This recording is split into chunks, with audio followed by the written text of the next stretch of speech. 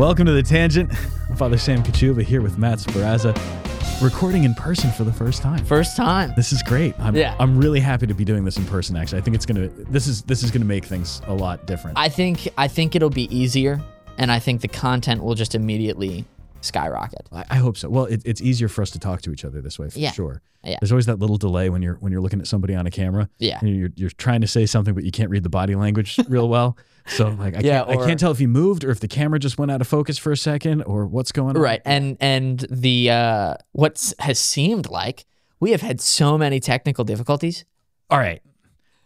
There's one of the things that we're going to talk about today is because we've had these technical difficulties. There's something I really wanted to talk about, and I was trying to record it for last week.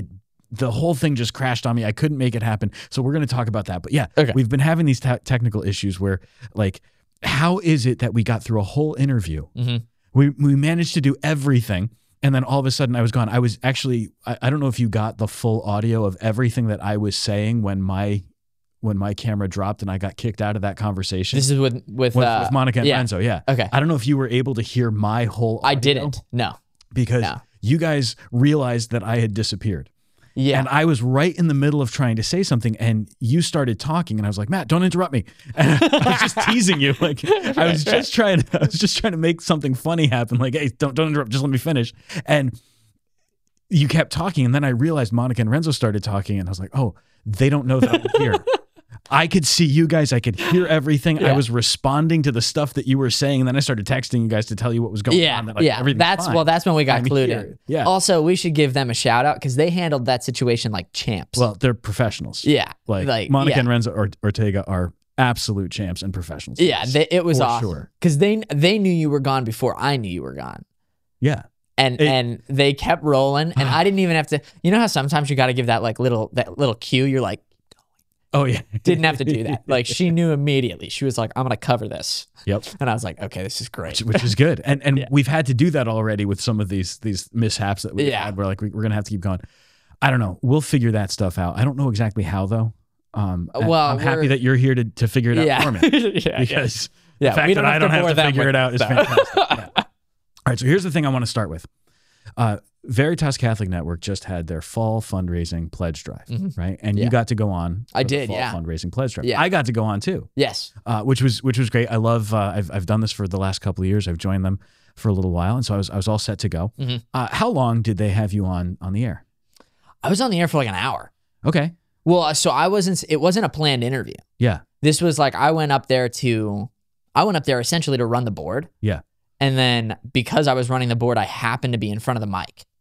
And so I got cute, brought in on the mic, and I met Debbie. I don't know. Have you met Debbie? I believe I talked to Debbie last year. Right. Okay. Yeah. So I ended up talking to Debbie, who's a wonderful person, seems very nice. We bonded over Italian mothers and chicken parmesan and eggplant parmesan. What else would you bond over? Right? As one would on the radio in an impromptu fashion. Yeah. And so it wasn't really, the point of it is it wasn't an interview necessarily for The Tangent or for like any of the work that I do there, because I'm involved in a couple shows, but it was more like, we just got to who are you? Yeah.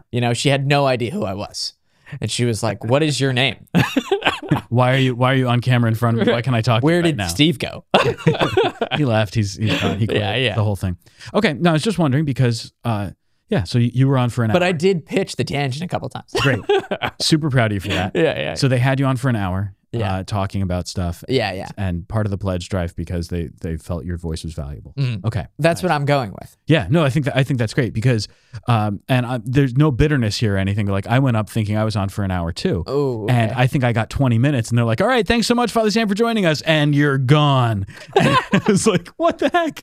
I just got here. I thought for sure I was on, but I realized that they had to do one of the programs that they have to air was coming on. Right. And I assumed that I was on until like I was supposed to start at 10:30. I was on for until 11:30. No, it was more like I got on at like 10:40 and stayed on until just before 11. Right. My whole segment was like 15 minutes. Hey, thanks for coming. Goodbye. What was your segment though?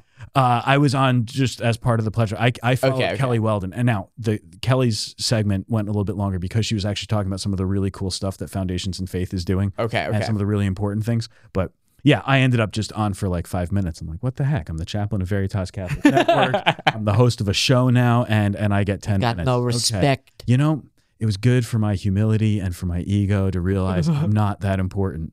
I just don't matter all that much. And it's just a healthy little perspective giver right there. Yeah. You know what? You matter to me. Yeah, I'm glad you came. Thanks so much, and goodbye. Right. Great.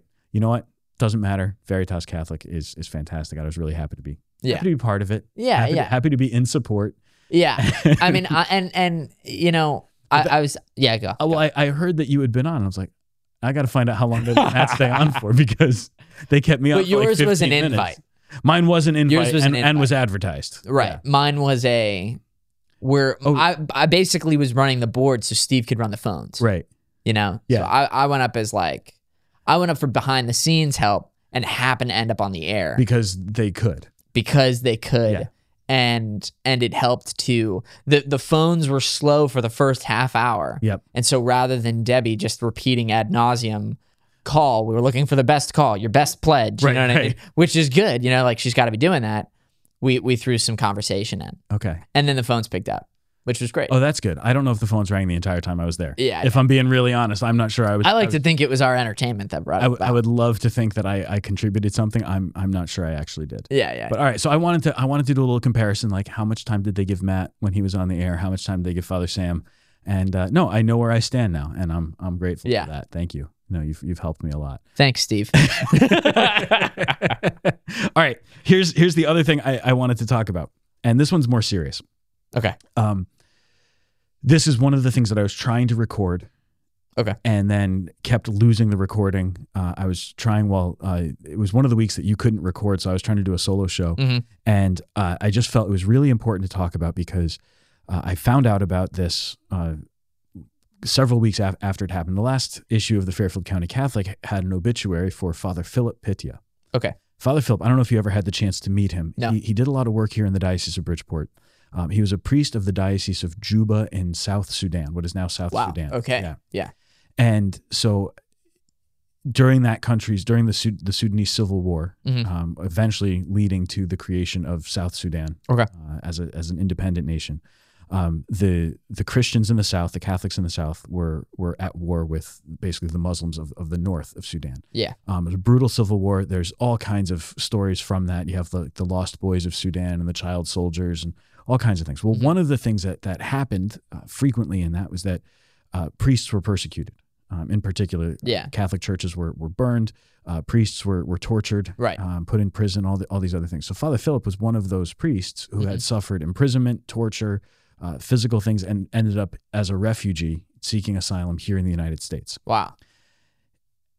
As he came here, he would then go around and preach about the situation in Sudan, kind of going around raising awareness for it and asking people to pray for the persecuted Christians of Sudan. In addition, he brought over a lot of priests. And he used to bring these priests over so that in the summertime, they could go around and do missionary talks. And they would go all over the country, and they would travel all over the place, telling their stories and sharing all these experiences. So Father Philip was really an incredible man because even though he was away from his home country and away from his people, he consistently and faithfully proclaimed the gospel and encouraged people to be aware of what was going on in his own country. So he was both this tremendous witness of the gospel and a tremendous witness for human life, for human dignity, for atrocities being committed. Really, just a remarkable guy. And then when you'd hear his story and you'd find out like the stuff this man went through, the things that they did to him, and the tortures that he endured, and then he'd introduce you to these other priests. So the Sudanese priests would stay at St. John Fisher Seminary in Stamford. Yeah, sure. And so every summer we'd have a whole bunch of these priests there. Really? When was this? This would have been like the early 2000s. Okay. Late 90s. So before my time on that campus. Yeah. I'm not sure you were born yet. No, I was. You were a very small child but I was at the time. Yeah. Yeah. They would stay there and you'd get the chance to meet them. So seminarians, we all had the chance to meet these priests. And to sit there and I'd been thinking about this because I read the obituary right around the time of the Feast of St. Isaac Jogues. Sure. So the martyrs of North America, and then when you find out what happened to Isaac Jogues with the way they cut off his fingers and the beatings and everything else and crushing his hands because they realized that from his hands something was happening. They didn't fully understand that his hands were blessing. They thought there was some sort of magic power that he had. So they're doing whatever they could to harm his hands. So he ends up escaping and being picked up by the Dutch, who bring him to Manhattan. Isaac Jogues was the first Catholic priest to visit Manhattan Island. Really? Yeah. That's just a fun little fact, right? And then they got him back to France eventually. So he gets back to France, and there he's revered as a living martyr. Right. So here's Isaac Jogues, this man who has suffered for the faith. He's been physically tortured, and you can see the evidence. Yeah. All you have to do is look at his mangled hands and realize that this man has suffered for the faith. Well, because of the damage done to his hands, his thumbs and his index fingers were gone, he had to ask permission to be allowed to celebrate Mass and be given a special dispensation, because you have to have the canonical digits. Your thumb and forefinger are necessary. And actually, I think your middle finger, too, would have been the canonical digits, so that you could give blessings, because they would give the blessing with like the 3 fingers. Right. So he's got to go and ask this dispensation so he can say Mass. He's revered as a living martyr, and then he chooses to go back. He chooses to go back to the Native American population that he had been serving, that he had been living among, so that he can continue proclaiming the gospel. That's all he wants to do. So he goes back. He goes back to what's upstate New York now, and that's where he eventually gives his life for the sake of the gospel. The idea of a living martyr, and it struck me as I was reading Father Philip's obituary, because I didn't realize he died in North Carolina. So I hadn't seen him in a number of years. But to realize that I've met this man who was a living martyr. In his sufferings and the things that he endured, he was a living martyr. And then I realized all these priests that he introduced me to, these guys were living martyrs. When the tortures, the horrible things that these men suffered physically because they were priests. Mm-hmm. It was amazing. And I started to realize I have been in the presence of these men who have literally shed their blood for the gospel. Right. They survived and remained faithful. And then to see these priests, they would sit around at the dining room table, and you could hear them 2 stories up laughing. Right. You could go upstairs, and from your room upstairs, you could hear these men down in the dining room laughing and sharing stories, and just their fraternity and their love and the laughter. It was like the loudest laughing I've ever heard in my life was from these guys. And I'm thinking to myself, everything that they suffered, all the stuff that they went through, and they're laughing. They're laughing. Man, can you imagine facing down your persecutors, suffering physically, imprisonment, torture, and then being able to just to laugh about it? Because in comparison, what is any of that? Right. Like, who really cares in the end? We just, so we had to suffer for a little while. Yeah, it's profound, because it's this deep understanding that the incarnation is real. Yeah. It's this deep understanding that the incarnation happened, and so all of these things take a new perspective. Right. So, first of all, the laughter, it's like that shows the joy, and something that I thought of when you were talking was, I don't know the scripture verse, I don't know where it comes from. Yeah. But in your fight against sin, you have not yet shed blood. Right. I think about that all the time. Yeah. St. Paul's saying you have, no, wait, it's not St. Paul. It's in Revelation. Is it? That's out of Revelation. Okay, yeah. okay. You have not, I think it's Revelation. No, I think it's St. Paul. Well, we're going to have to look that up. We'll put it in the show notes eventually. We'll fix it in post. I don't know. But you're right.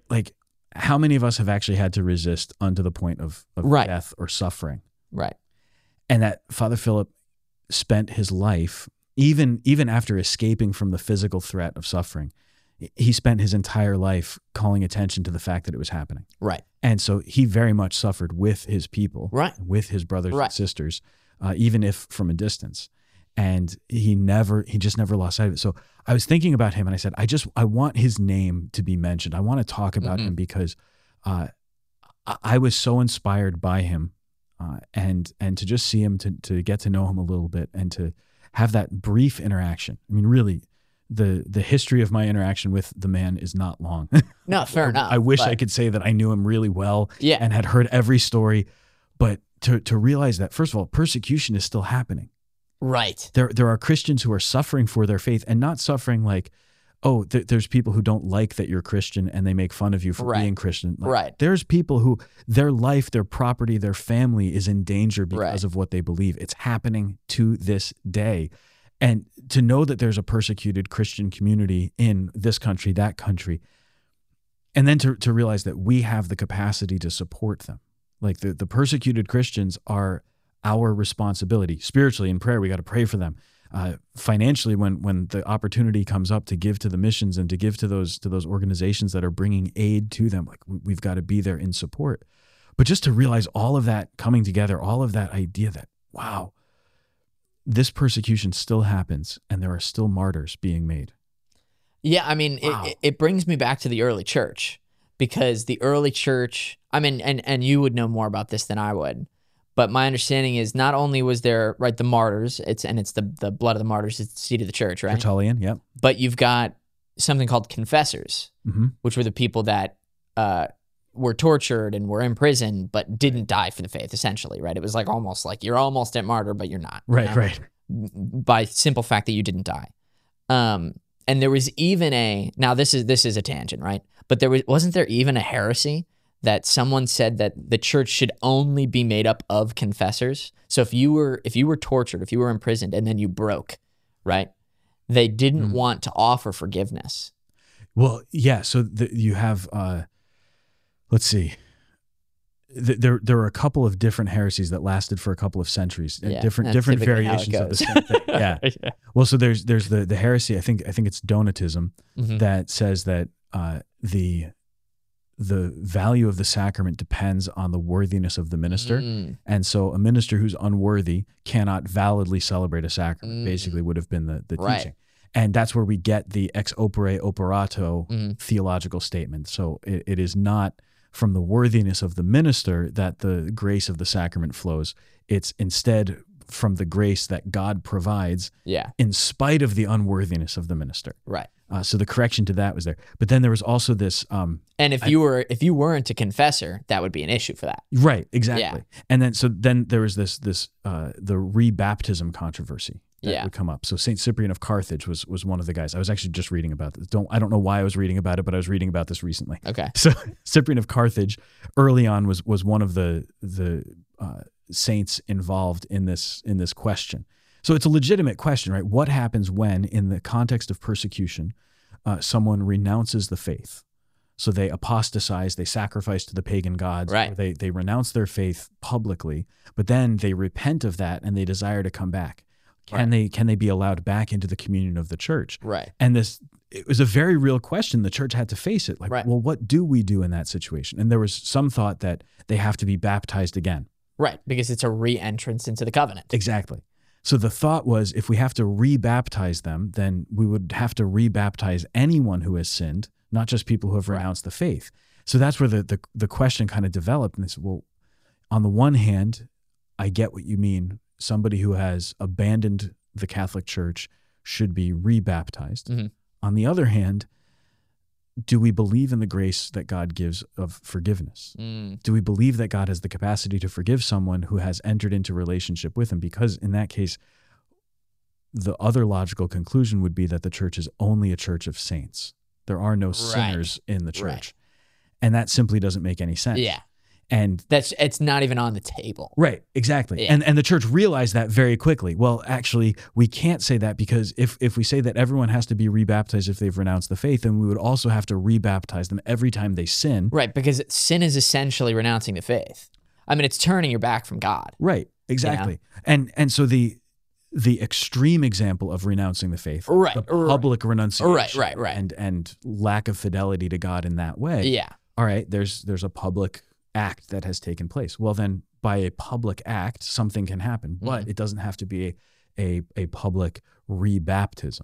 And so this is one of the ways in which the theology of penance as a sacrament develops. Yeah. And it's also where some of the juridical principles that the church has for reconciling someone who has broken communion. Yeah. Like there's a possibility someone who's broken communion can be reconciled back to the church.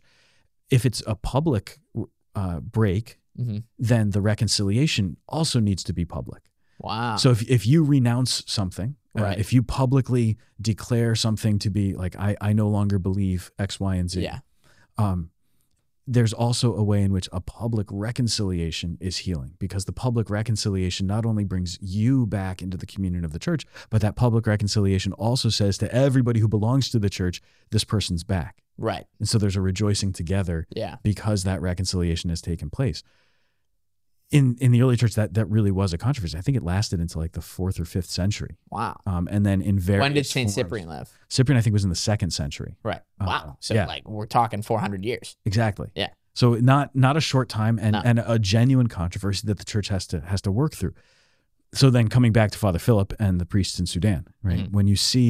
When you see these examples of people who have literally suffered for the sake of the gospel, people who have given their lives in a tangible way for the promotion of the gospel and of Jesus Christ, and you see that they've suffered and they've remained faithful, I mean, it's a huge examination of conscience. Like, what the heck am I worrying about? Mm-hmm. Why am I like this? You know, I started thinking about this too when, all right, failed to record this several times. Right. I tried real hard. Yeah. Wanted to make sure I paid tribute to Father Philip Pythia, who prayed for the repose of his soul and in thanksgiving for his witness, because what a guy.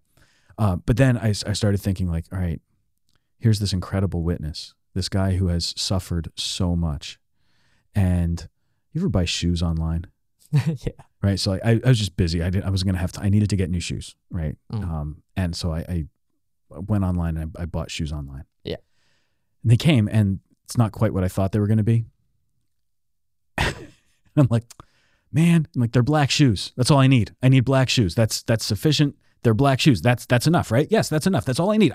It's what I wear every day. It's all what the I time. wear. It really doesn't matter. Do they fit? I wear black. Do they fit? Yes, they fit. Are they comfortable? Comfortable enough? Are they black? Yes. Okay, then what the heck do you have to complain about? But there's this part of me that's looking at these shoes going, that's not quite what I thought they were going to look like. And I'm like whining interiorly to myself because I'm an idiot. And here I am like annoyed by it. And then I'm thinking Father Philip Pythia literally was imprisoned and beaten for being a Catholic priest, and then spent the rest of his life encouraging people to pay attention to the fact that there was a persecution of the church going on in Sudan, and probably always had holes in his shoes. Moved to Connecticut, which I don't know if you know this, but Connecticut and Sudan have extremely different climates. And this man continued to suffer, and yet was just a radiant source of joy and light. And I'm sitting here like, oh, the shoes I ordered online aren't exactly what I wanted. What's wrong with me? No, I get that, right? though. I get that. That's why I brought up that Bible verse. You know, that's why I brought up, you know, in your fight against sin, you have not yet shed blood, because that's how I feel. Yeah. I like every day, like, I mean, and the thing is, you have to be careful because you can be really scrupulous about it. It could be a source of anxiety, you know what I mean? And in the past, I mean, it has been for me, but I think I'm handling it pretty well at this point. No, truly, you know, where I'll say, like, you know, Our Lady of Fatima, right? Like she says, like, fast, like offer your small sacrifices, you know? And then you look at what those kids did, and it's like they skipped lunch. And I'm sitting here going by the USCCP, being like, 2 small meals and a regular. You know what I mean? What do you want at McDonald's? I want 2 small meals and a regular, please. You know, like, so I don't know. Do you know what I mean? Where it's like, well, what am I doing? You know? Right. Well, I appreciate that you listened to my talk from the Friday night. That's good. I appreciate that. Actually, that's another thing I wanted to mention here. Yeah. So I have something that I said during that talk. If you go back a couple weeks and you listen to the talk that I gave to Friday on Tap, there's one comment that I made. I think it was during the Q&A session. Okay. And I just want to modify what I said. Okay. I think I stand by what I said, but I just want to add something to it, like another level of context and another layer that I think is important. So during that conference, the Sacred Heart University Vatican II conference that I was part of, one of the people in the presentation asked a question and talked about having not read the documents of the church or the documents of the council. And so what I said during the talk was I was surprised by that I was at a conference on Vatican II and there were people there who hadn't read the documents. And I stand by that. Like, I think it's perfectly reasonable to go to a conference about something and expect that people have, at the very least, some familiarity, some background with it, right? At the same time, though, what I should have included was that it's an academic conference. And there's good reason to go to an academic conference about something that you know nothing about. Right. Because to go to an academic conference and try to learn through attendance at that conference about the subject. So if you want to know about Vatican II, going to a Vatican II conference can actually be a very healthy way to learn about it. So I should include that because I don't think it was entirely fair for me to say that I was surprised that people at a Vatican II conference didn't know the documents. Like I should have been more careful with what I said there, because there's plenty of reason that somebody would go to a conference and learn something, and that's the thing to celebrate. Right. And in fact, I was very grateful that this person was saying that they hadn't read the documents, but they were interested now, and they wanted to. Right. I think that's the good thing, right? So like all of this stuff, we can learn stuff. And similarly, like you've not yet resisted to the point of shedding blood. You've not yet suffered for your faith. I'm not entirely sure that we should go looking for suffering. Like, let's pray that we start getting persecuted or something. No, I don't think that's not the right move. Let's not do that. Right. And it is an interesting, it reminds me of G.K. Chesterton's orthodoxy. He talks about how in Christianity, you constantly have like two concepts that seem diametrically opposed to one another, uplifted at the same time. For example, the celibacy of priests and religious and the beauty of marriage and having children. Or this may not actually be from his book, but it was something that I thought of, right? The like total mercy and grace of heaven, and then the fact that hell is perhaps totally just. You know what I mean? Like if you are sent to, if you're judged and sent to hell, is that the right way to phrase it? I don't know. If you're judged as belonging in hell, is that if you choose hell? I don't know. Well, so that's an area of our theological discourse that I'm not sure we've figured out exactly the best. Yeah. On the one hand, understanding that hell is part of God's justice, that God who is just gives to those who have followed his law, and there is a just penalty for not following his law and his will. Which there has to be, otherwise it's not just. Right. And at the same time, where justice and mercy have met is precisely in that place where God says, I give you my mercy no matter what. Right. And so if God's mercy is infinite and vast, and he wants to give it to us no matter what we've done, no matter what sins we've committed, then the punishment of hell is a penalty of our own choosing, because it means that I have decided I don't want God's mercy. Right. And if I don't desire the mercy that God has for me, well then I have chosen not to have that mercy. I've chosen against God. If I've chosen against God, well, it's kind of my own fault. Isn't it right? Isn't it kind of like, so two things. One, I heard Scott Hahn recently say that the unforgivable sin is attributing good to Satan and evil to God. Right. And it kind of makes sense within the context of that discourse where it's like, well, what's the only thing that's unforgivable? Well, when you refuse to see the goodness of God, right? You turn from it intentionally. And then two, C.S. Lewis has a pretty famous quote where he says that at the end of your life, there are two kinds of people. Ones who see God and say, your will be done, and those are the ones that go to heaven. And the ones who see God and say, my will be done, and those are the ones that go to hell. And it's because you've chosen your will instead of God's will. But nonetheless, it remains your choice. Hell is a place where your choice is what occurs outside the will of God, who is goodness, truth, and beauty. Right. Yeah, and I think that's just it. Hell is that place of it's separation, but it's a chosen separation. Yeah. Like I've chosen not to have that goodness, truth, and beauty that is God. I've chosen the opposite of that, and I've chosen it for eternity. Yeah. Right. We don't want to do that. No. Right? Let's avoid that. Everybody. Advice to the listener. We're just going to avoid choosing against God's goodness, truth, and beauty. Don't choose hell. Great summation. I think that's a point well taken. Right, yeah. But so it's these two ideas that are diametrically opposed, right? Right. Yet come together. Like they both remain true regardless. And I think that there is this truth to, well, maybe the best way to sum it up is that there are sometimes you fast, and there are sometimes you feast. Yeah. You know what I mean? We are a feasting church and a fasting church. Right. But I think that's beautiful, like you see it all the time. And I only gave really those two examples. But if you look at the faith, you see it all the time. Jesus Christ is both fully God and fully man. Right. It's like there's a tension that we live in. Yeah. Theologically, and tension is not always bad. Think about a suspension bridge, and the tension of the things that are holding that bridge together. That tension is good because it makes the bridge stable and safe. Right. Electrical power lines. There's tension in those lines, and as long as there is tension, we have electricity. But as soon as that tension is broken, then we lose power. Right. So tension can be a great thing. Cardinal Dulles, Avery Cardinal Dulles had a great line about this. I'd have to look it up. But he says that there's that tension is where we find the fullness of the truth. And anyone who feels hemmed in or feels that tension is out of place hasn't really caught the full breadth and vision of what it means to be Catholic. And it's something along those lines. I'd have to find the exact quote, but it's this brilliant acknowledgement that we can hold many different things at the same time. Right.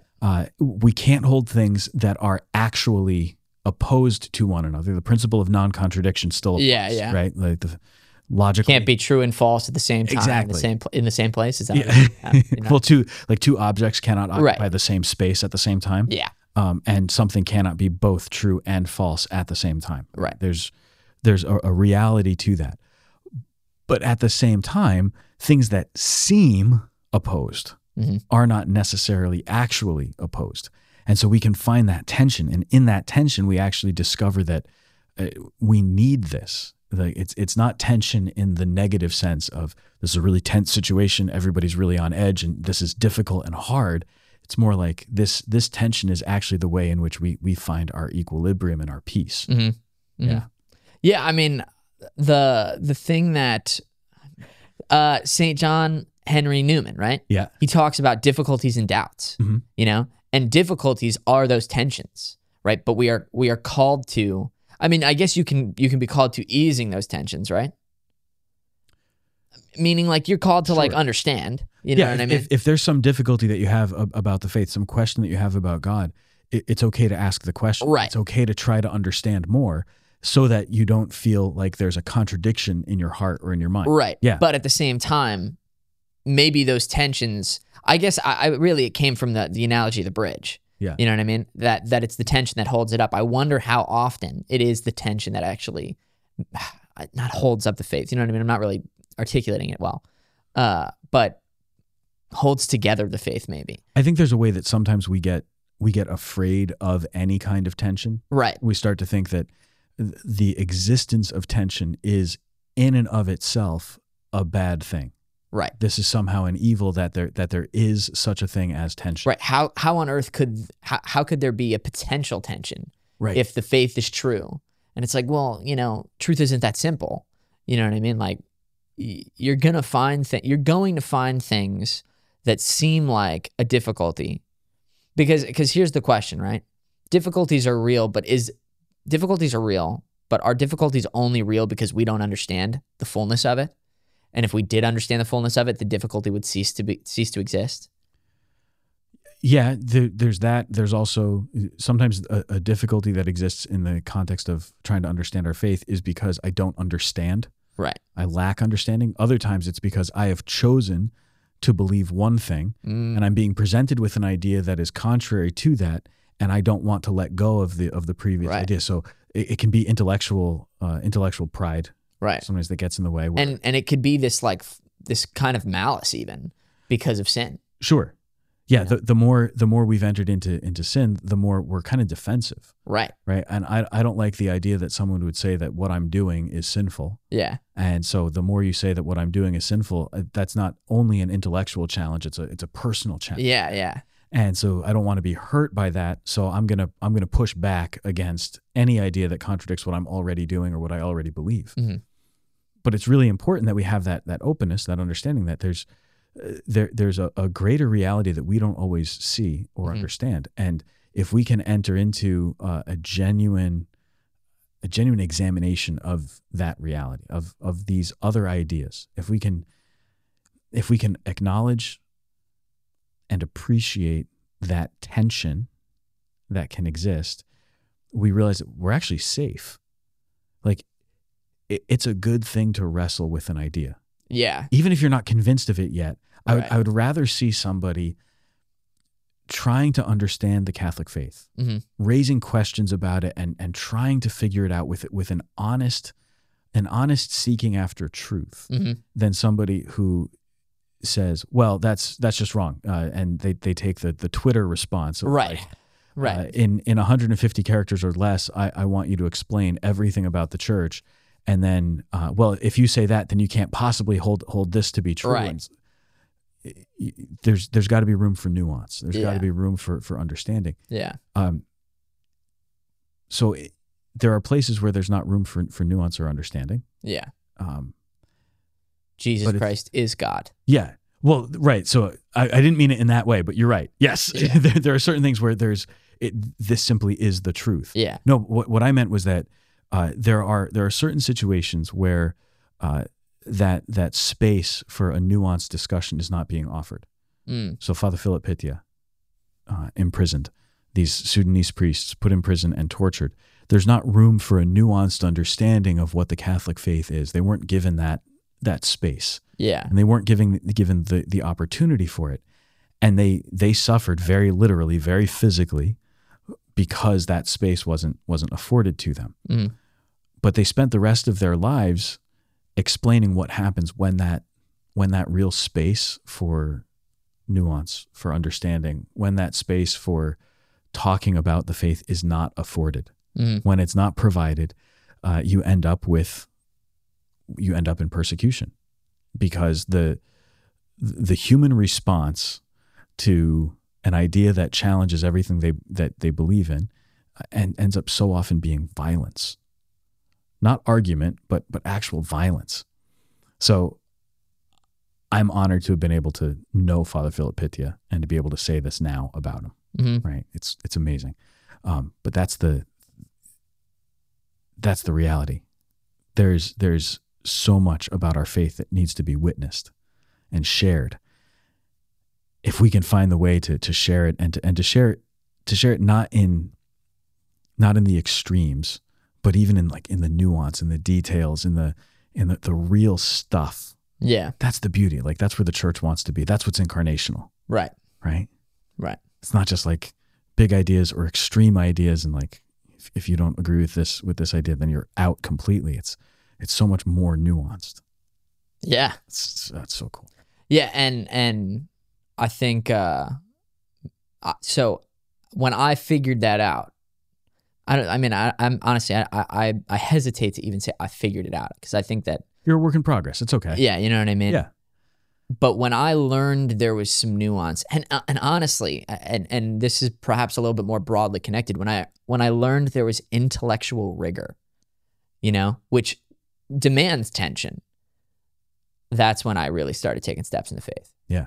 Because something that you see today is that, like, you see so often this concept that, like, you are Christian because you are stupid. Oh yeah. And obviously that isn't true. All you have to do is read Aquinas. And it's like, you think this guy's an idiot? He asked all of the questions. What are you, an idiot? Thomas Aquinas asked every question that could be asked, then asked every question that could be asked about every question, Right. Answered all of them, Right. And then came up with objections to all of them and answered all of those. Yeah. So, yeah, nobody's thought more deeply about anything than Thomas Aquinas has thought about the world. It's pretty remarkable. Yeah. And that, to that point, that our faith is actually intellectually rigorous. It's really interesting, because people come to the faith in different ways, and they come to understand the faith deeper for a variety of reasons. For some people, it's that spiritual encounter with God at Mass, during adoration, praying the Rosary, something like that. They have that profound experience of the presence of God, and having experienced that, they're convicted and convinced forever. Yeah. And that's how they live their faith, is just so much on that spiritual level. And it's powerful.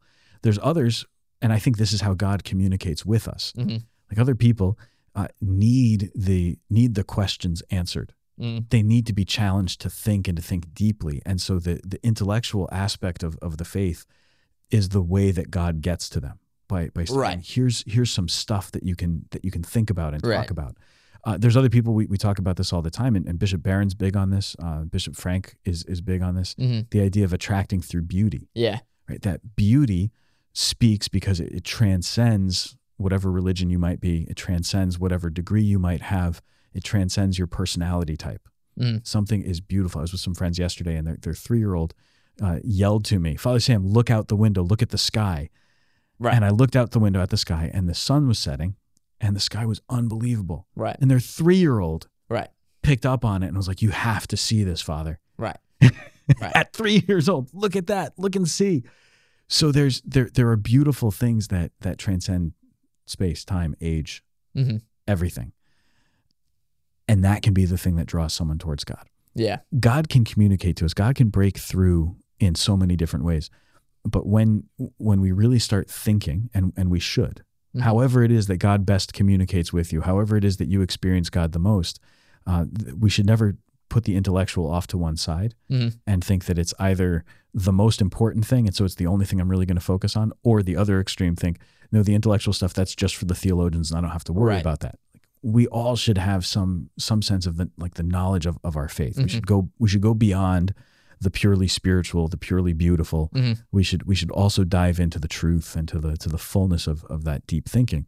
But then if we've only gone into the deep thinking, we're going to find ourselves just way too easily caught up in like, I can't become spiritual now. Yeah. I'm so focused on being smart. Right. I've like lost that capacity for wonder and awe. Yeah.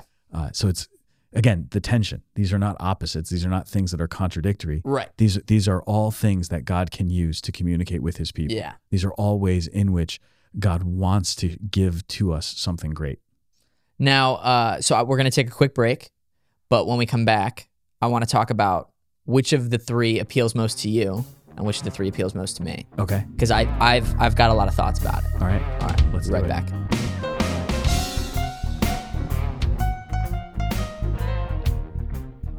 Okay, Anyway. Welcome back, everybody. Welcome back, everybody. We finished off just prior to the break with the three kinds of how do you define them? So we were talking about three different ways that people might engage with the faith. Ways that God is going to break through in people's hearts. So the way of beauty, the transcendental of beauty. So we talk about the transcendentals, goodness, truth, and beauty. Right. So beauty in particular as something that doesn't really require you to know anything. It's self-evident right in front of you that something is beautiful. So God often communicates to us through beauty. There's also the direct personal experience of God's grace and God's presence that you might have. So it's a spiritual way that God breaks through, often during Mass, during a time of prayer, a tangible sense of God's presence and God's love that draws the heart and that draws you in. So in a way, both beauty and this spiritual communication really appeal to the heart in a powerful way. And then there's the intellectual, so the truth. Right. So we might be attracted to God through our study. And as we learn more, as we understand more, the rigor of the intellect and the engagement with the mind is the thing that draws us deeper into a relationship with God. Right. Yeah. I know that. So for myself, I was away from the faith in college from probably midway through freshman year to end of junior. No, honestly, beginning of senior year. Right. So it was a while that I had stepped away from the faith. And then praise be to God, an evangelical Protestant had the guts to say to me, "Hey man, what do you think about Jesus?" And I said, "I don't know. I don't think I really believe in him." And he said, "Why not?" And all I could come up with was, "Well, I don't think I want to." And he said to me, "Well, that's all good and well, man, but you should have a better reason than that." And I was like, oof. I don't feel like it. I don't wanna is kind of that's kind of the 2-year-old response. I don't wanna. Right. I'm just gonna stomp my feet and stay here. And it's worth noting it's a common one. Sure. That's like, I think that is like the prevailing reason in Western culture. It's just like, well, I want to do these things, and Christianity says something contrary. But because he said this to me, I was kind of forced. We've talked about it before. You were forced to read Harry Potter in order to be academically honest, right? And I was forced to investigate the Christian faith for real this time, where it wasn't just like, well, I go to Catholic school and I take a test and I got A's in Catholic school, and so it was fine. I just love the comparison that I read Harry Potter and you had to dive into the deep theology of the Catholic faith, and it's pretty much the same idea. Yeah, right, it's basically the same thing. Yeah, I'm with you. And so I read the first book that I read was written by I don't know if he's evangelical, but he's certainly Protestant. His name is Lee Strobel. Okay, and it was called The Case for Faith, The Case for Jesus, The Case for Faith, I think. Okay. And it didn't present like Catholic arguments, and it didn't present any of the 5 ways. You know what I mean? He just threw out, like, I think it was really the intelligent design argument. Okay. That he threw out, like, if if the Big Bang happened at like 1/10 to the like whatever number, you know, like some ridiculous number that there'd be like 1900 zeros or something, you know, he was like, the world would be a fireball. And I remember being on a plane reading this and being like, oh my gosh, God is real. Like, you know, but like it even that, like that was a simple form of academic rigor because it wasn't really rigorous. You know what I mean? No, but it's throwing an idea at you and saying, think about this. Right. It was a motive of credibility. Right. You know? And so I was brought in ultimately through apologetics, where I started paying attention to apologetics, and I was like, I can't believe I'm looking at these arguments, like for example, about morality. I was like, of course morality doesn't exist if God doesn't exist. It has to be outside the human person. It can't be objective. I was like, but everybody acts like morality exists. Everybody act, you know, like I think, again, C.S. Lewis, right? He said, you might think that it doesn't exist, but the second I steal your wallet, you're going to tell me it's unfair. You know what I mean? Exactly. And it's like, oh, right. That's a great point, you know? And so I started coming out on the side of Christianity and specifically Catholicism. But then I hit a point where I essentially was trying to turn Christianity into something that I could prove. It wasn't that I was looking at it like a philosophy, but I was in the sense that like I was open to the mystical, but I had never really experienced the mystical, you know? But I was trying to prove it at every opportunity. So this is a common thing that happens the more you get involved in doing apologetic stuff. If you don't accompany that apologetics stuff with a rigorous prayer life, right, and an experience of God's grace. So for me, it was actually kind of the opposite direction, or opposite order rather. It was going on a retreat, having a profound experience of God's presence, and being really attracted to the Eucharist, and realizing that God speaking very clearly to my heart and saying, I desire a relationship with you, and having that knowledge that here is a God who I know I believe in, and I know has shown me his presence. Right. And I want to be in a relationship with him. And then realizing if I'm going to actually have that relationship, I need to know some stuff. Right. And then I got really into apologetics too. But just like that's any relationship, you know what I mean? Right. Well, I want to be friends with this person. Exactly. I need to know about them. It's really important to know stuff. Yeah. Right. So I got really into apologetics. But then see what happened with apologetics was, for me, it appealed to my argumentative part. That part of me that like I was just really interested in being right. I was also in high school. Yeah. And I don't know if you know this, but a lot of high school kids just assume that they're right. I don't know if you've ever found that working with high school students like you do. Never. I've certainly never experienced that working with high school students for the last 15 years. No. Right. I enjoyed getting into these arguments. Yeah. And I always go back to this, that I was getting really into the apologetic stuff. And I had a couple of experiences along the way that kind of stopped me and prevented me from continuing on that same path exactly the way that I was. Mm-hmm. And one of them was my friend Megan Merwin, then Megan Flood. She's great. I remember we were in a discussion, a group discussion about something, and I was pretty convinced that I had the apologetics right. Mm-hmm. And she pointed out to me how profoundly flawed my argument was. Mm-hmm. She agreed with my conclusion. Right. Like we were on the same page and wanted to argue towards the same thing. Mm. So like if it was a debate, she and I were on the same team, 100% in agreement. Right. But she was pointing out just how badly I was making the point. Okay. And she was older than me, so she wasn't afraid to challenge me on it. She's like, hey, buddy, come on, you can do better. Right. And she pushed me to make the argument better. And I always remember that because it was that nudge that made me realize the way that I was arguing wasn't helpful. Wasn't going to bring anybody to believe what I was saying, as right as I thought I was, and my conclusion was correct. Right. It was my whole way of getting there and the tone that I was taking with it that was wrong. And so she pointed out to me, and that got me thinking, I have to be more careful in the way that I do this stuff. And every once in a while, I was more careful. It took me a really long time to fully grasp that lesson. And along the way, there were several other moments where I went, oh man, like I look back now and I go, I wish I had handled that conversation differently. A couple of years ago, actually, there's a young woman here in the parish, and she came in and told me that she wanted to be confirmed. And I said, okay. And I don't know if you remember me. And I'm looking at her going, I don't remember you. And she says, we were at Sacred Heart University together. Like my freshman year of college. Wow. We were in class together. I don't remember her, but she told me the class that we were in. And I'm like, immediately going back to one of the like worst memories that I have of getting into a classroom debate. Mm-hmm. And it was encouraged. We were supposed to argue the point, but the approach that I took with, I don't remember what the point was now, but I distinctly remember like knowing as the words were coming out of my mouth, don't say that. That's the wrong way to say it. Right. And you look like a giant jerk. Don't say it. And it all came out and I went, oh no. And so like in my heart, I'm going, I hope she wasn't the person I was talking to, because here she wants to get confirmed. And she remembers me from that class. I know it was that class that I made a complete fool of myself and sounded like a real jerk. Oh no. What if she was the one I was talking to? And I asked her, I was like, I just have to ask, was that me? She goes, I don't remember that at all. So I'm like, okay, good. Right. As long as you don't remember it, I still repent. And I'm sorry if that was you. I apologize. But like, whoa. Right. She got confirmed.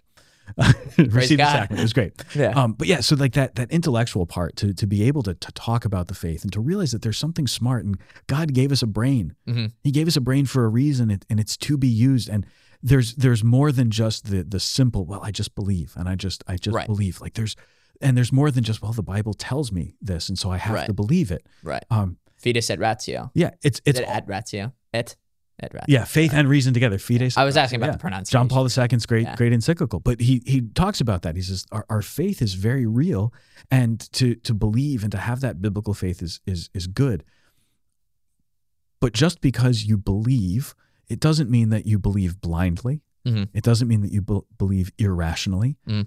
In fact, there's some serious stuff that's been thought about. And most of the time when you see religious people portrayed on TV, they're portrayed as kind of blind followers. They're not portrayed as intellectually serious people. The intellectually serious people are the criminal investigators or the doctors or whoever it is that's talking to them, because the religious person on the show has to be an irrational person. Right. And I think apologetics helps you to remember that, in fact, there's serious rigor here. Now, what's interesting is that, like, while so often TV will portray the religious believer as an irrational person, if you read some of the stuff that's out there, even like the new atheists, mm-hmm.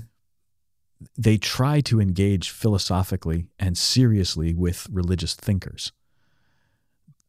They are obviously coming from a place of disbelief, and they don't always engage necessarily with the same kind of charity, right? But they do believe. There's a guy, I wish I could remember his name. Matt Fradd has had him on his podcast. Matt Dillahunty? I know he's British. I don't remember his name. Oh, he's British. It's a guy who's British. He's an atheist. Alex O'Connor. Maybe that's, I don't know. He's an atheist. Is he a kid?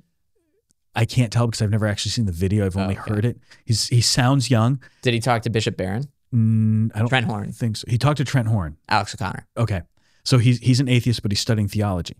And they did this debate back and forth. And the debate was so respectful. Yeah. And the whole thing was, I'm going to take your argument seriously, and I'm going to recognize that you're making serious contributions here. Yeah. I might disagree with you, but I want to talk about it. Mm-hmm. And the conversation is so different then, because there's this acknowledgement that actually reasonable, rational human beings can have serious conversations and serious disagreements, mm-hmm. but we can talk about it. Yeah. The danger, if you're like me, immature and prideful in high school, and immature and prideful now as a priest for 15 years, the danger is that you can sometimes make those arguments the wrong way. Yeah. And if you take the wrong approach and you're arguing in the wrong way, or you're not allowing for the goodness of the other person, you're not recognizing that they actually have that capacity. Apologetics can be a really dangerous tool. Yeah. On the other hand, apologetics can be one of the most important things because it teaches you fundamental truths about the faith, right? And how to understand them, especially when people attack you for having them. See, we don't have to go on the attack. No. The world is ready to attack us because we believe in the gospel. Right. Right. There are plenty of people out there ready to argue against us. We don't necessarily have to go looking for the argument. It'll find us. It will find us. But we do have to be prepared for when that comes. That's scripture too. Yeah, 1 Peter 3:15. Always be ready to give an account of your faith. Do you know what 1 Peter 16 is? I don't. do it with gentleness. but it's so much easier to just be ready to give the account. I remember when I read why do I have to be gentle? I was like, I have not been paying attention to this verse. That's why proof texting doesn't really work well. Right. So you proof text, you just pull the quote from scripture that you want. You often end up pulling it out of context. Yeah. And you lose something really, really important. Right. That's my favorite Jack Chick tract. So Jack Chick is a publishing thing that publishes these very, very anti-Catholic little pamphlets about all kinds of different things. And one of them, they're basically criticizing Catholics for things like confession. And so the idea is that there's this man who has died and he's standing before God, and God quotes scripture to him and says, "Who but God alone can forgive sin?" And then it gives you the biblical citation for that. And it's really funny because the biblical citation, who but God alone can forgive sin, is the Pharisees criticizing Jesus from the Gospel of Matthew. And you're like, well, I'm not sure if when you want to make your point that only God can forgive sins, which is true, by the way, only God can forgive sins. Right. It is not, Catholics do not believe that the priest is the one forgiving their sins, that God is forgiving their sins through the ministry of the church represented by the priest. Right. In persona Christi. Exactly. Right. So anyway, when you want to make the point that only God can forgive sins, is the best way to quote Pharisees who were opposed to Jesus and were denying his ability to forgive sin. Right. So essentially, you quoted the people who denied the divinity of Christ and therefore were saying that Christ could not forgive sins because he wasn't God, but he is God. So you realize that they've done this terrible job because they found the quote that they thought this was the money quote, but pulling it out of context, well, that doesn't make much sense. You're quoting the bad guy, man. Don't do that. It's like, yeah. So I'm interested in, so quickly, I'll get to the point, right? Okay. Because it doesn't matter. I know. Because I was first brought back through the intellectual rigor, right? And found myself trying to prove the faith. I found myself eventually, realizing I couldn't, right? I could never prove faith, right? And so it was kind of like I had to retake that leap 2 years into this reversion, but ultimately I found myself praying for a more charismatic experience.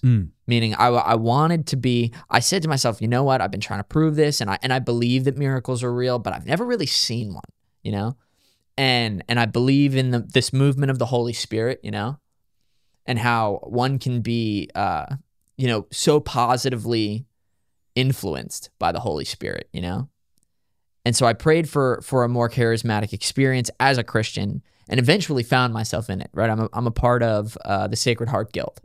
Are you aware of what that is or no? Here in the Diocese of Bridgeport, yeah, of course. Right. So Renee and I are part of the music ministry. Sweet.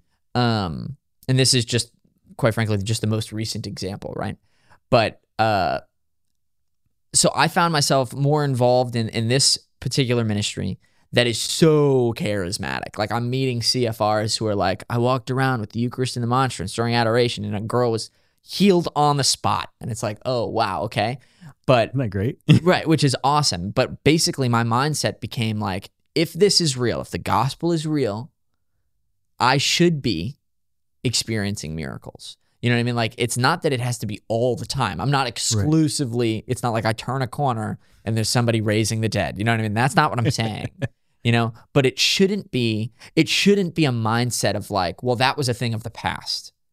You know what I mean? Which I think is a common temptation to think like, well, I believe in God, but God did all that stuff like 500 years ago. Right. We forget that the Holy Spirit is still at work in the life of the church today to work miracles. Right. And so when I opened my heart up to that, he totally provided for it. You know what I mean? He was like, great, now you're here.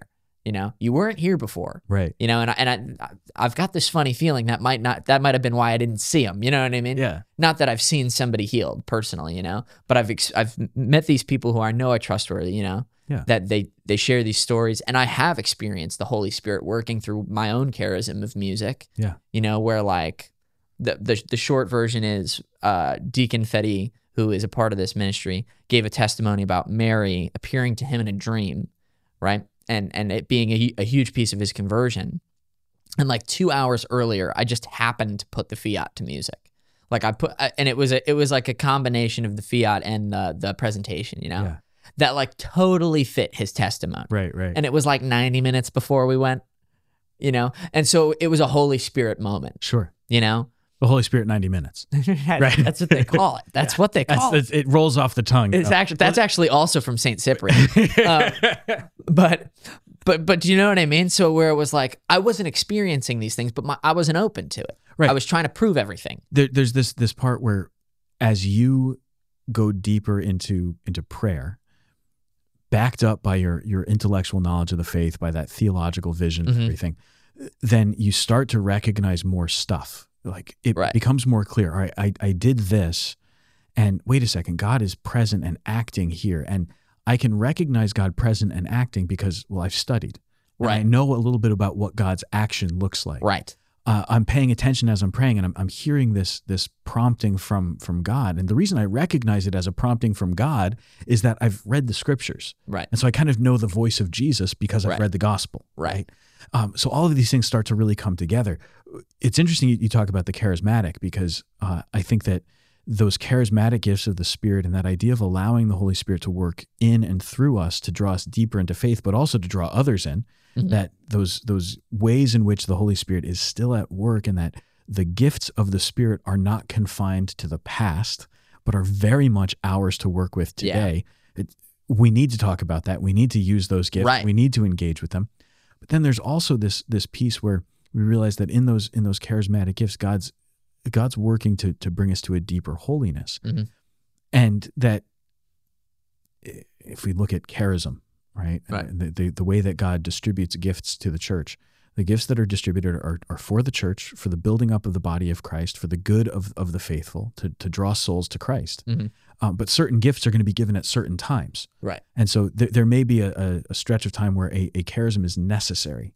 This particular gift is needed in the life of the church at this time. Interesting, right? And therefore it's more common maybe. Yeah, exactly. Wow. And then there can be a time where that gift is no longer needed in the same way. And so actually that charism for a time is withdrawn. Now a new charism is given. A new way of building up the body of Christ is offered. Which makes perfect sense. Yeah. For example, some of the charisms are less extraordinary, I think. At least in the sense, to the senses maybe. Right. Yeah. Like it would seem to be less extraordinary, the charism of administration as opposed to the charism of bilocation. You know what I mean? Right. Yeah. Should one have the charism to bilocate? It's cool. Right. Well, one's like a superpower, and the other one is like you're helping build up the church, and that, in a sense, is a superpower. It's a superpower. It's just a little less flashy. Yeah. You know? Exactly. But like for example, right? This might be a stretch, right? We live in this technological age that is unprecedented, you know? And something like Catholic media, right, being involved, I could see how there would be a charism connected to Catholic media. Sure. You know what I mean? For the building up of the church, right? This talent that virtually couldn't exist 200 years ago. Well, because the technology didn't exist. Because the technology didn't exist. Yeah. And it's interesting, if you go back, watch old videos of Fulton Sheen. So there's Archbishop Fulton Sheen in the mid-50s. Yeah. He's got the #1 primetime television show in America. And this is, of course, when television ended at 10 p.m. Right. And they played the national anthem to end TV. Did they really? Oh, yeah. I didn't know like that. Every night that they would play the national anthem, and that was the last thing that was aired on broadcast television. Yeah. I mean, can you imagine? And people would stand at their TVs while the national anthem played, and then they turned the TV off afterwards. Wow, I did not know that. Oh, wild stuff.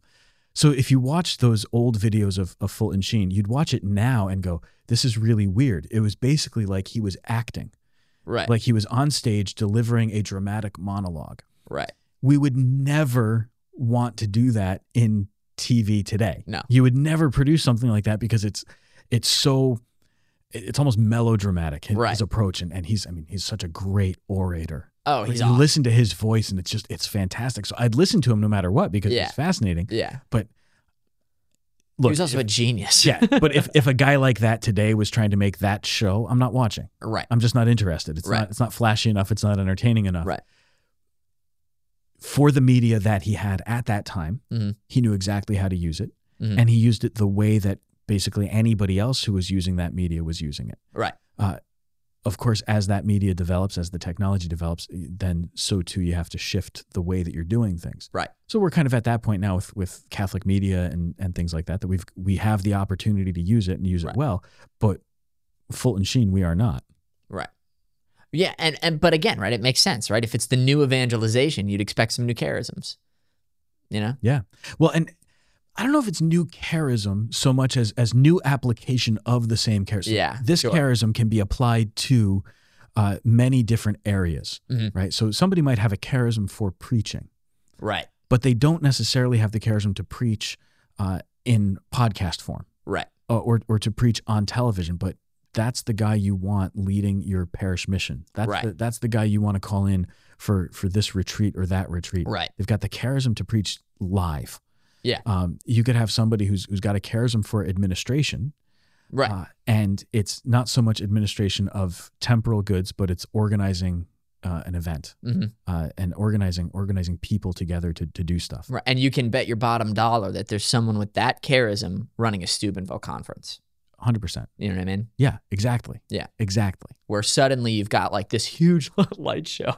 Have you ever been to a Steubenville conference? I have. So I've helped out with the prayer team at Steubenville East. Really? Past, yeah. And the amount of stuff that goes into those conferences is remarkable. Oh, it's unbelievable. And to when you realize who's there, it's all volunteers. Right. There's a few people who are employees of Life Teen or of Steubenville who are present as part of it.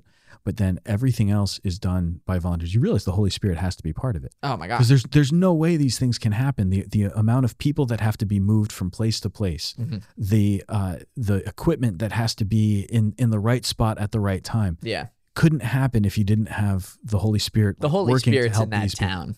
You know what I mean? Yeah, but you have all these people who are not professional in these areas who are doing it. Like I always laugh, the security team. The security team is like a bunch of kids right out of college. I think it's security training. I think it's current students. Yeah. I went this summer. Oh, so you go on campus? Yeah. I've never been to a campus Steubenville conference. I've only been. Well, I've only been to one. East, so. Yeah. But they have like it's a bunch of people. You get a black shirt, and that means you're security. Right. And so your job. Why are you qualified for this? Do you not see the color of my shirt? Exactly. I have a black shirt. That means I should be on security. No, like their job is to keep an eye on things and to make sure that people don't go certain places. Right. And so everybody's supervised. There's chaperones everywhere. Right. So it's not like it's a free for all. But yeah. Still, like there's like the campus security guards who are the real security, and then these volunteers who, as security, their job is to do this. But again, the Holy Spirit's behind all of this because they're moving in all of these different places that to make that conference a reality. Right. It's super powerful. Yeah, it's awesome. Yeah, it's awesome. So the last thing I would say then, okay, and then we're gonna wrap this after this. Totally. The last thing I would say is there's another place where God likes to encounter people and move people. And we didn't talk about this as one of the main ones. We talked about beauty. We talked about that spiritual, tangible presence of God. We talked about the intellect, and then we went all over the place talking about stuff. But there's this. This is the tangent. Yeah, exactly. We are true to our name. So there's this one other place that I find God really speaks to people. And it's the place that I find myself drawn to the most now at this stage in my life, and that's silence. God speaks in silence in a very, very powerful way because we live in a noisy world, and sometimes it's just the chance to be quiet. I like to go, there's a monastery in Livingston Manor, New York that I go to for retreat. And do you go on an annual retreat? Yeah. So when I get there, actually to go there, I have to go and I can't listen to anything in the car as I'm driving there. Because by their requirement or by my own. Sorry. Okay. Yeah, no, that's a good question. By my own requirement, because the silence is so intense once you get there that if I've been listening to something along the way, go nuts. I know what you mean. There will be so much noise in my head. Right, I need 2 hours of silence in the car before I get there, just so that I can enter into the silence that's there. Right. But then that silence is so profound. You actually sign when you arrange for a retreat there, you sign an agreement that you will not talk to anyone. So anybody else who you see who might be on retreat, the agreement is they're not talking to you and you're not talking to them, and you know it. Well, this is a silly question maybe. Yeah. Would you give like a small nod? Yeah, you can do like the nod just to acknowledge the presence of the other person. Right. But like I'm reverencing you. You're here. I see you. Yeah. No, I guess what I meant is like you're not ignoring them. Right. It's not about ignoring them, but it is about respecting their silence. Yeah. That it's meant to be solitude. Yeah. And so about the only time you ever talk to anybody is preparing for Mass. If you're a priest, there might be other priests there. And so you'd say hello in the sacristy as you get ready, and usually their chaplain or whoever the priest is who's the celebrant kind of knows what they do in the monastic life and how they're going to approach things. So he's going to give you some instructions about where to sit, what you're supposed to do, who's doing what during Mass. And then you speak during Mass. And then you only speak the words of the Mass. Yeah. Otherwise there's no talking. So like the whole time you just don't say anything. It's fantastic. That's so it makes me think of I don't know where it comes from. You maybe do. Yeah. That you're going to be judged for every small word. Right? Everything you utter. Right. You know? And so it's like, I mean, that is a profound experience. It's a great opportunity because you start to realize how little you really need to say. You also start to realize how often you speak uselessly. Yeah. How often am I just babbling on and on? There's nothing for me to say. So going into that silence, it's a profound experience because it's also there that God can speak in ways that you didn't expect. Mm-hmm. When you clear out the noise of your life, in that silence, God does something. I just had this last week with our middle schoolers. We did adoration for the kids during their confirmation prep time. And before we started, I just wanted them to be there and to see everything. What is this thing on the altar that's called a monstrance? What does it mean? They've never heard of any of that before. Right? They've not experienced this. So it was good to just show them what was going to happen. Then I explained what I was going to do. And then after exposing the Blessed Sacrament, I gave them a little bit of silence and then kind of walked them through some guided prayer with brief periods of silence in between. Right. And when I say brief periods, I mean literally not more than 3 minutes of silence. Right. But to a sixth grader, that's forever. 3 minutes of silence oh my God. Can be eternity. Yeah. Right? So I asked them at the end, how did you feel? And they said, well, it was really quiet. I said, when was the last time you were that quiet? And they couldn't name a time. Yeah. Did you like being quiet? Yeah, I liked that we didn't have to talk, that we didn't have to do anything. Yeah. I liked that we could be quiet. And that's the thing. God can speak so powerfully through that silence that pressure, the pressure to say something, the pressure to be doing something, the pressure to have something going through your head, when that's taken away because you're allowed to be in silence and you've got permission to be silent, well, things really start to change. Right. If I can be silent, it's okay. I'm allowed to be in silence. Well, then in that silence, God can do things. Mm-hmm. God can speak. And maybe just because I've shut out the noise, maybe that's the thing that's going to give me the space I need to finally discover what God is trying to say. And sometimes it's only by turning down the volume on everything else that I'm going to hear the voice of God. So it's in silence that God really communicates. So first of all, I think that's 100% true. But I do think it is you said like, this is what you're experiencing now, right? And I do think that is because you have spent the last 15 years as a priest, meaning like when I try and be silent, I struggle with it. Yeah. Now you also know me. Silence doesn't come easy. Do you know what I mean? Yeah. But it doesn't. Well, so think about it like this. In my time leading up to becoming a priest, 7 years of seminary. Right. In that time, we had weekend silent retreats. Really? Days of recollection. So like you get these little experiences of being silent. Right. And then you go on a week-long silent retreat. Right. Where we are keeping silence at these times. And the first time you go on a silent retreat, it's terrifying. Yeah. I remember being on a silent retreat when I was in theology, and you're trying really hard to respect the silence and not to talk, but you're with a new group of seminarians, and so everything's like you're just there, and you're watching guys, and like a guy drops the salt shaker at the meal, and you just crack up. You don't mean to, but you're laughing hysterically because he dropped a salt shaker. It's not funny, but it's funny because there's nothing else to talk about. So the fact that he dropped a salt shaker, hilarious, greatest thing that possibly could have happened, right? Yeah. So we get this, and there's these little moments where, you learn how to be silent, and these exercises that you do, a week of retreat, and then another week of retreat, days of recollection. You learn how to enter into that silence and how to be in that quiet space. And then you learn the value of silence daily, a little bit of quiet time. But like it's all building up. So 7 years of building up to that. Right. And then 15 years as a priest of building up slowly, or almost 15 years as a priest, not 15 yet. Right. I'm getting there. Right. Right. Like slowly building to that reality, slowly building to the truth of silence. And it takes time, but it's amazing. Yeah. So I often tell people, if you want to try silence, just do a weekend silent retreat, because usually the weekend silent retreat, silence actually starts Friday night before you go to bed. They're like, okay, hey, we're all here for a silent retreat. Who is everybody? Where are you from? What are you doing? Here's the first talk. It's not so much about being silent there, but after the talk, we're going to go into silence, and we encourage you to get to bed by 10 o'clock. Right. So, okay, that's easy. Saturday is the hard day to be quiet. Of course. And then once you've gotten through the hardest day, a full day of silence, then on Sunday, we're going to break silence after Mass. Right. So you have Sunday Mass in the morning, and then you go and have breakfast or brunch or whatever, and you're able to talk. And and everybody's chatting. Yeah.